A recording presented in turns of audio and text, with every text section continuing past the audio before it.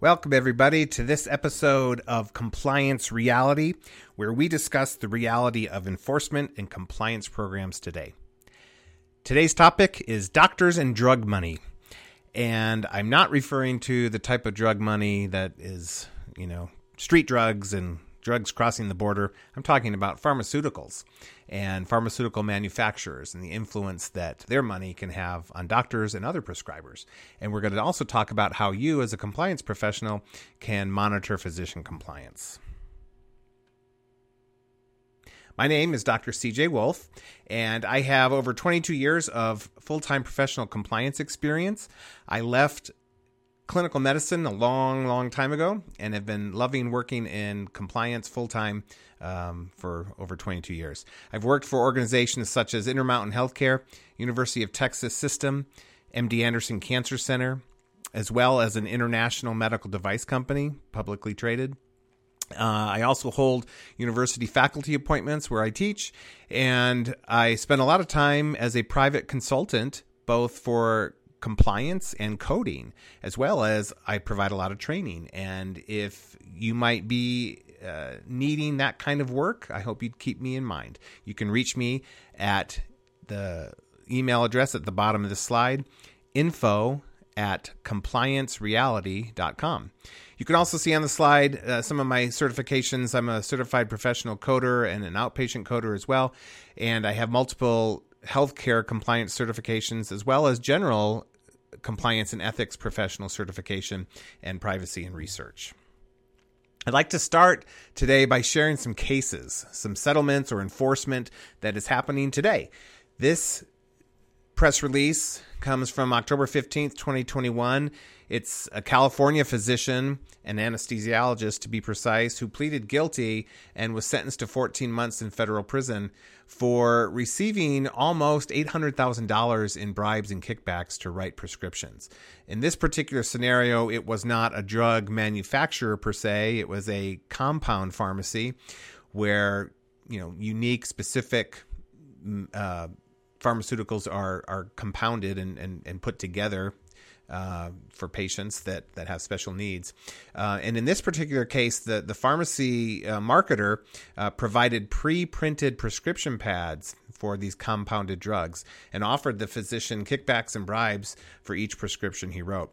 You can see at the bottom of the slide as well a link to the press release if you're wanting to find some more information about this. But I wanted to share this one because it is an example of how things can go wrong, how physicians can be influenced by money, and how that money can influence their prescribing patterns.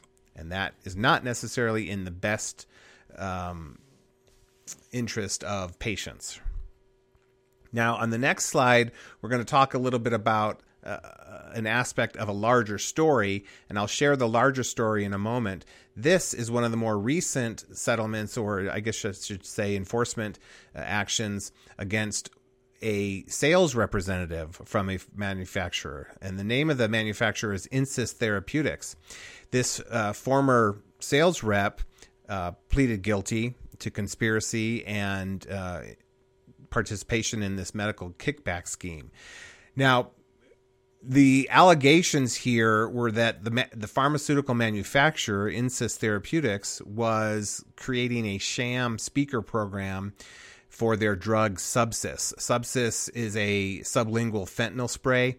So it's a drug that's often used for breakthrough cancer pain, a very strong drug. And it was alleged that the manufacturer created this sham speaker program to funnel money to influence prescriptions of the drug, either to get doctors to start prescribing or to get doctors to increase their volume of prescriptions for this particular drug.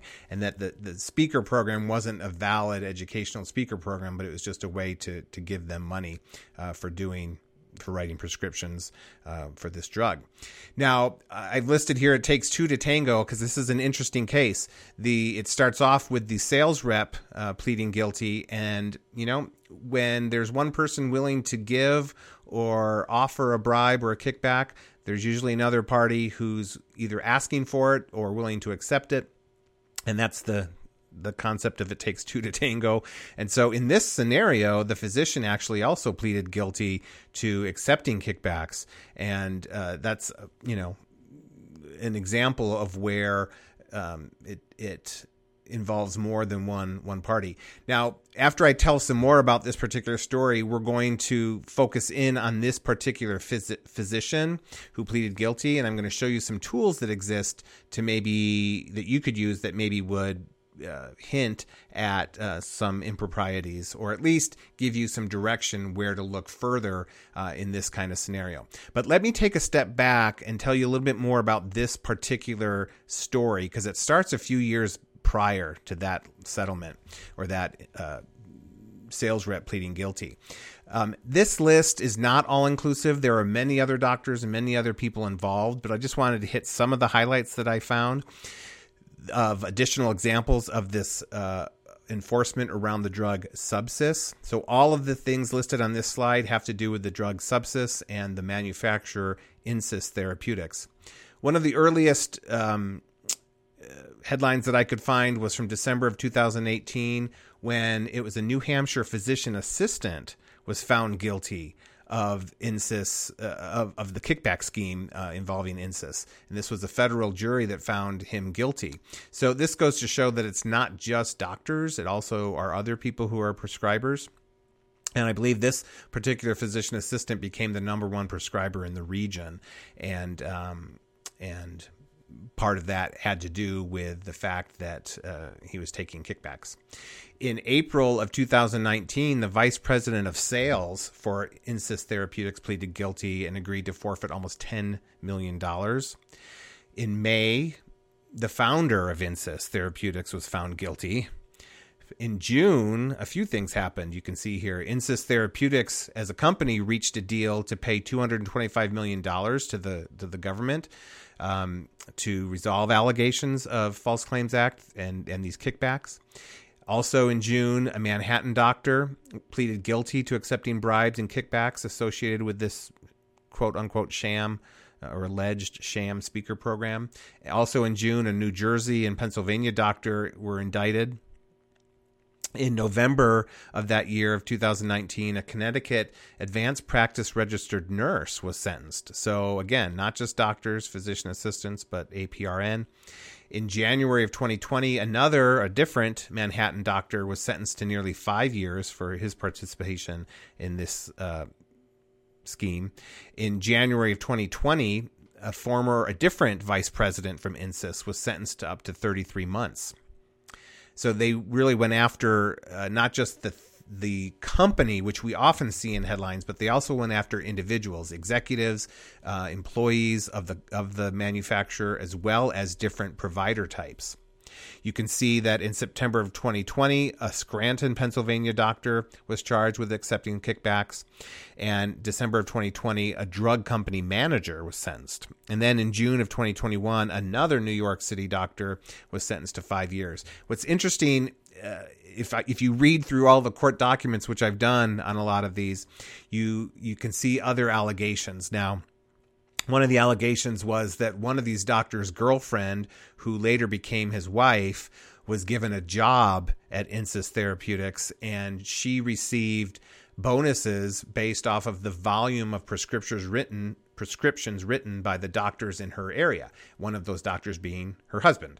Other scenarios include events, these sham speaker events taking place at strip clubs or in sporting venues where it's not really possible really to have a very educational event about a drug. So all those sorts of things were allegedly going on. It takes the flavor of a kickback or a bribe is not always an envelope full of cash that is handed off, in the dark of an alleyway. All right. It's often things out in the open that people justify or rationalize and say, no, this is just a gift. It's just this, it's just that. And it actually influences the prescribing patterns. So what could you as a compliance professional potentially use to help you, track or maybe investigate a little bit? Well, there's data out there. The CMS open payments data is data that industry, and when I say industry, I mean pharmaceutical manufacturers, medical device companies, GPOs, which are group purchasing organizations. By law, these entities are required to track and report any transfer of value. And transfer of value means payments. It might be, a lot of these are legitimate. Payments for research, payments for other things. But if the payments for all of those things have strings attached, then you can run into problems. Consulting services, lodging, travel, meals, any transfer of value, a pen with their logo, a coffee mug, these things have to be tracked. And if they reach a certain threshold, they have to be reported to the government on an annual basis. And this is all published here. Anyone can search. You can search for an individual doctor. You could search for your own personal physician and see what payments he or she has taken. You can also download the data sets in larger format, and you can filter. So let's say you're a compliance officer and you have doctors all throughout one state. You might be able to download that data, filter by state, and then go through and find the doctors that you're involved with in your organization. So what I did for the scenario of the doctor who was taking bribes and kickbacks and pleaded guilty a few slides ago, I took that doctor's name and I did some searches. And so I'm going to show you in the context of the story of Insys Therapeutics and the drug Subsys what this one doctor's data shows. And, it may be something that somebody could have proactively been monitoring. So I'm going to show you 3 different years. The first will be 2014 calendar year open payments data for just this one doctor. And it's even a limited amount. I had to do a screenshot and kind of limit the amount of information I'm showing you. But what I've put into red boxes there is I'm showing you that in 2014, Insys made 31 payments to this one doctor, totaling $8,700, and that you can see that there's this category called, on the lower left, compensation for services other than, the rest of it's cut off, but it's other than consulting, and it includes speaking at venues that are not CME approved or continuing medical education approved. And when there's speaking events that are approved for CMEs, there's typically processes in place to eliminate conflicts of interest and those sorts of things, though that doesn't always happen either. You can also see in the lower left the other kinds of natures of payments, these payments for food and beverage, travel, lodging, etc. But the ones that I wanted to focus on for this one doctor are these compensation for services other than consulting, which includes being a speaker at certain venues that are not continuing medical education approved. Now, let me show you, we go from 2014 to 2015 on this next slide, and you can see the amount of payments really jumped. Insys Therapeutics paid 150 times for a total of $61,000 just for this one doctor. And you can see on the lower left that the compensation for services other than consulting is almost all of that. It's $60,000. And so, again, there may be some legitimacy in some of these numbers, but you have to start to think and question and dig deeper. And that's what the investigators did. And they found out that his prescribing patterns really went up when he started getting payments for the speaker program. And then in 2016, it starts to diminish a little bit. Insys had 41 payments, a total of $7,000, and in the lower left, the compensation for services other than consulting was $21,000. And obviously, other companies were paying him in that same category. You can also see some other payments, consulting fees, food and beverage, travel and lodging, and we're going to share some other scenarios where even those items can get you into trouble if the intent is to, increase referrals or to keep business, retain business, or to, if there's one purpose. So when it comes to the anti-kickback statute, there's a ruling called the one purpose rule. So if 99% of the relationship is legitimate, but if only one purpose is to illegally induce these referrals or to keep business, then it violates the anti-kickback statute. So on some of those payments, if you click on those links, you can even drill down deeper and you can find out what product was that payment associated with. And so I did that. And this is the screenshot from that. One of those payments did have to do with Subsys. And as I clicked through a bunch of them, a lot of them had to do with Subsys, which is this fentanyl spray that we talked about in the press release. So this is an area where you could drill down deeper. In travel and lodging, you can drill down and find out where they went. So if a provider went to Hawaiian Islands for some speaking event, there may be some legitimacy there, but you got to start questioning when there's lots of extravagant travel to exotic places and those sorts of things. So much concern existed for these speaker programs that the Office of the Inspector General for Health and Human Services, or the OIG, issued a special fraud alert in 2020. And they don't issue special fraud alerts very often. There's just a handful of them. So when they do, you really ought to pay attention.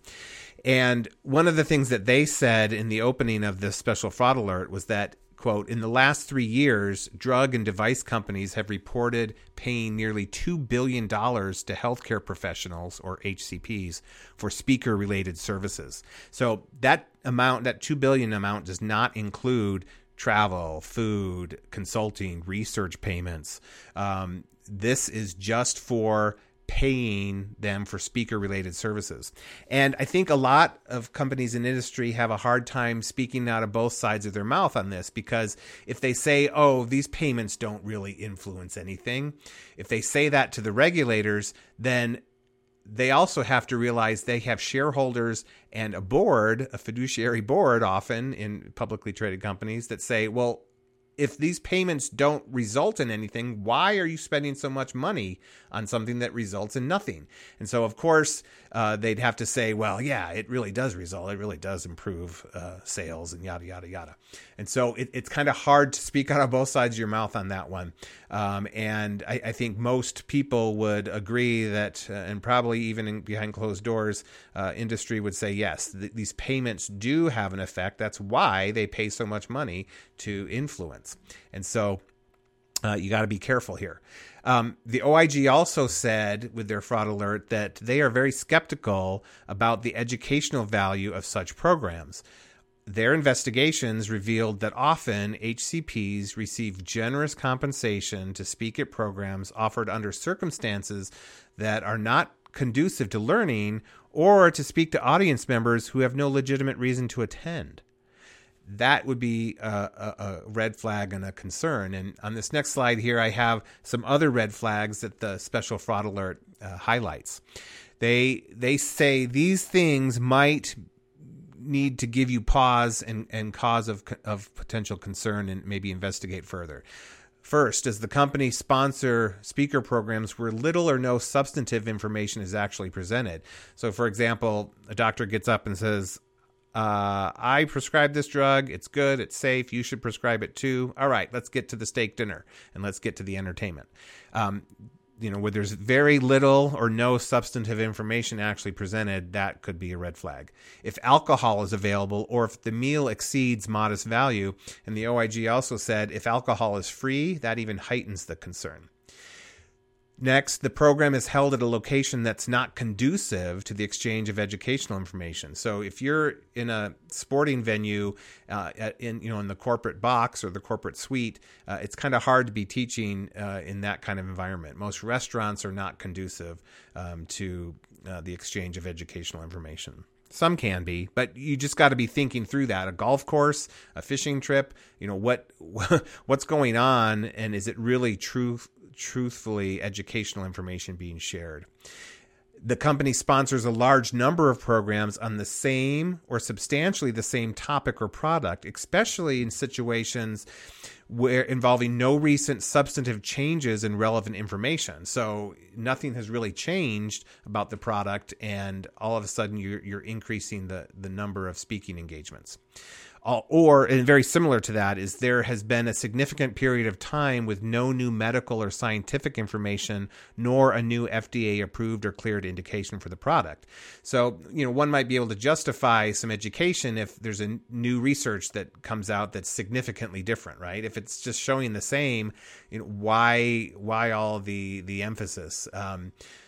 If no new indication for the drug or the product is approved, why this newfound interest in all the education if the drug's been around for a few years and nothing has really changed? The next red flag is HCPs, healthcare professionals, attend programs on the same or substantially the same topics more than once. So if an HCP is attending 6 times in a year on the exact same thing, is that more really just to get the free meal and to get the free entertainment and those sorts of things if the same topic is not really changing much? Or they say it as a repeat attendee or as an attendee after they were a speaker on the same or substantially the same topic. The other red flags listed here, attendees include individuals who don't have a legitimate business reason to attend. For example, friends, a spouse, significant others, family members, staff. If the staff can't be prescribing, why are they included in all of this? They also say staff of facilities for which the speaker is a medical director or other individuals with no use for the information. That would be a red flag. Next, a red flag, the company's sales or marketing business units influence the selection of the speakers, or the company selects HCP speakers or attendees based on past or expected revenue that the speakers or attendees have or will generate. So again, this kind of return on investment analysis is of concern or red flag.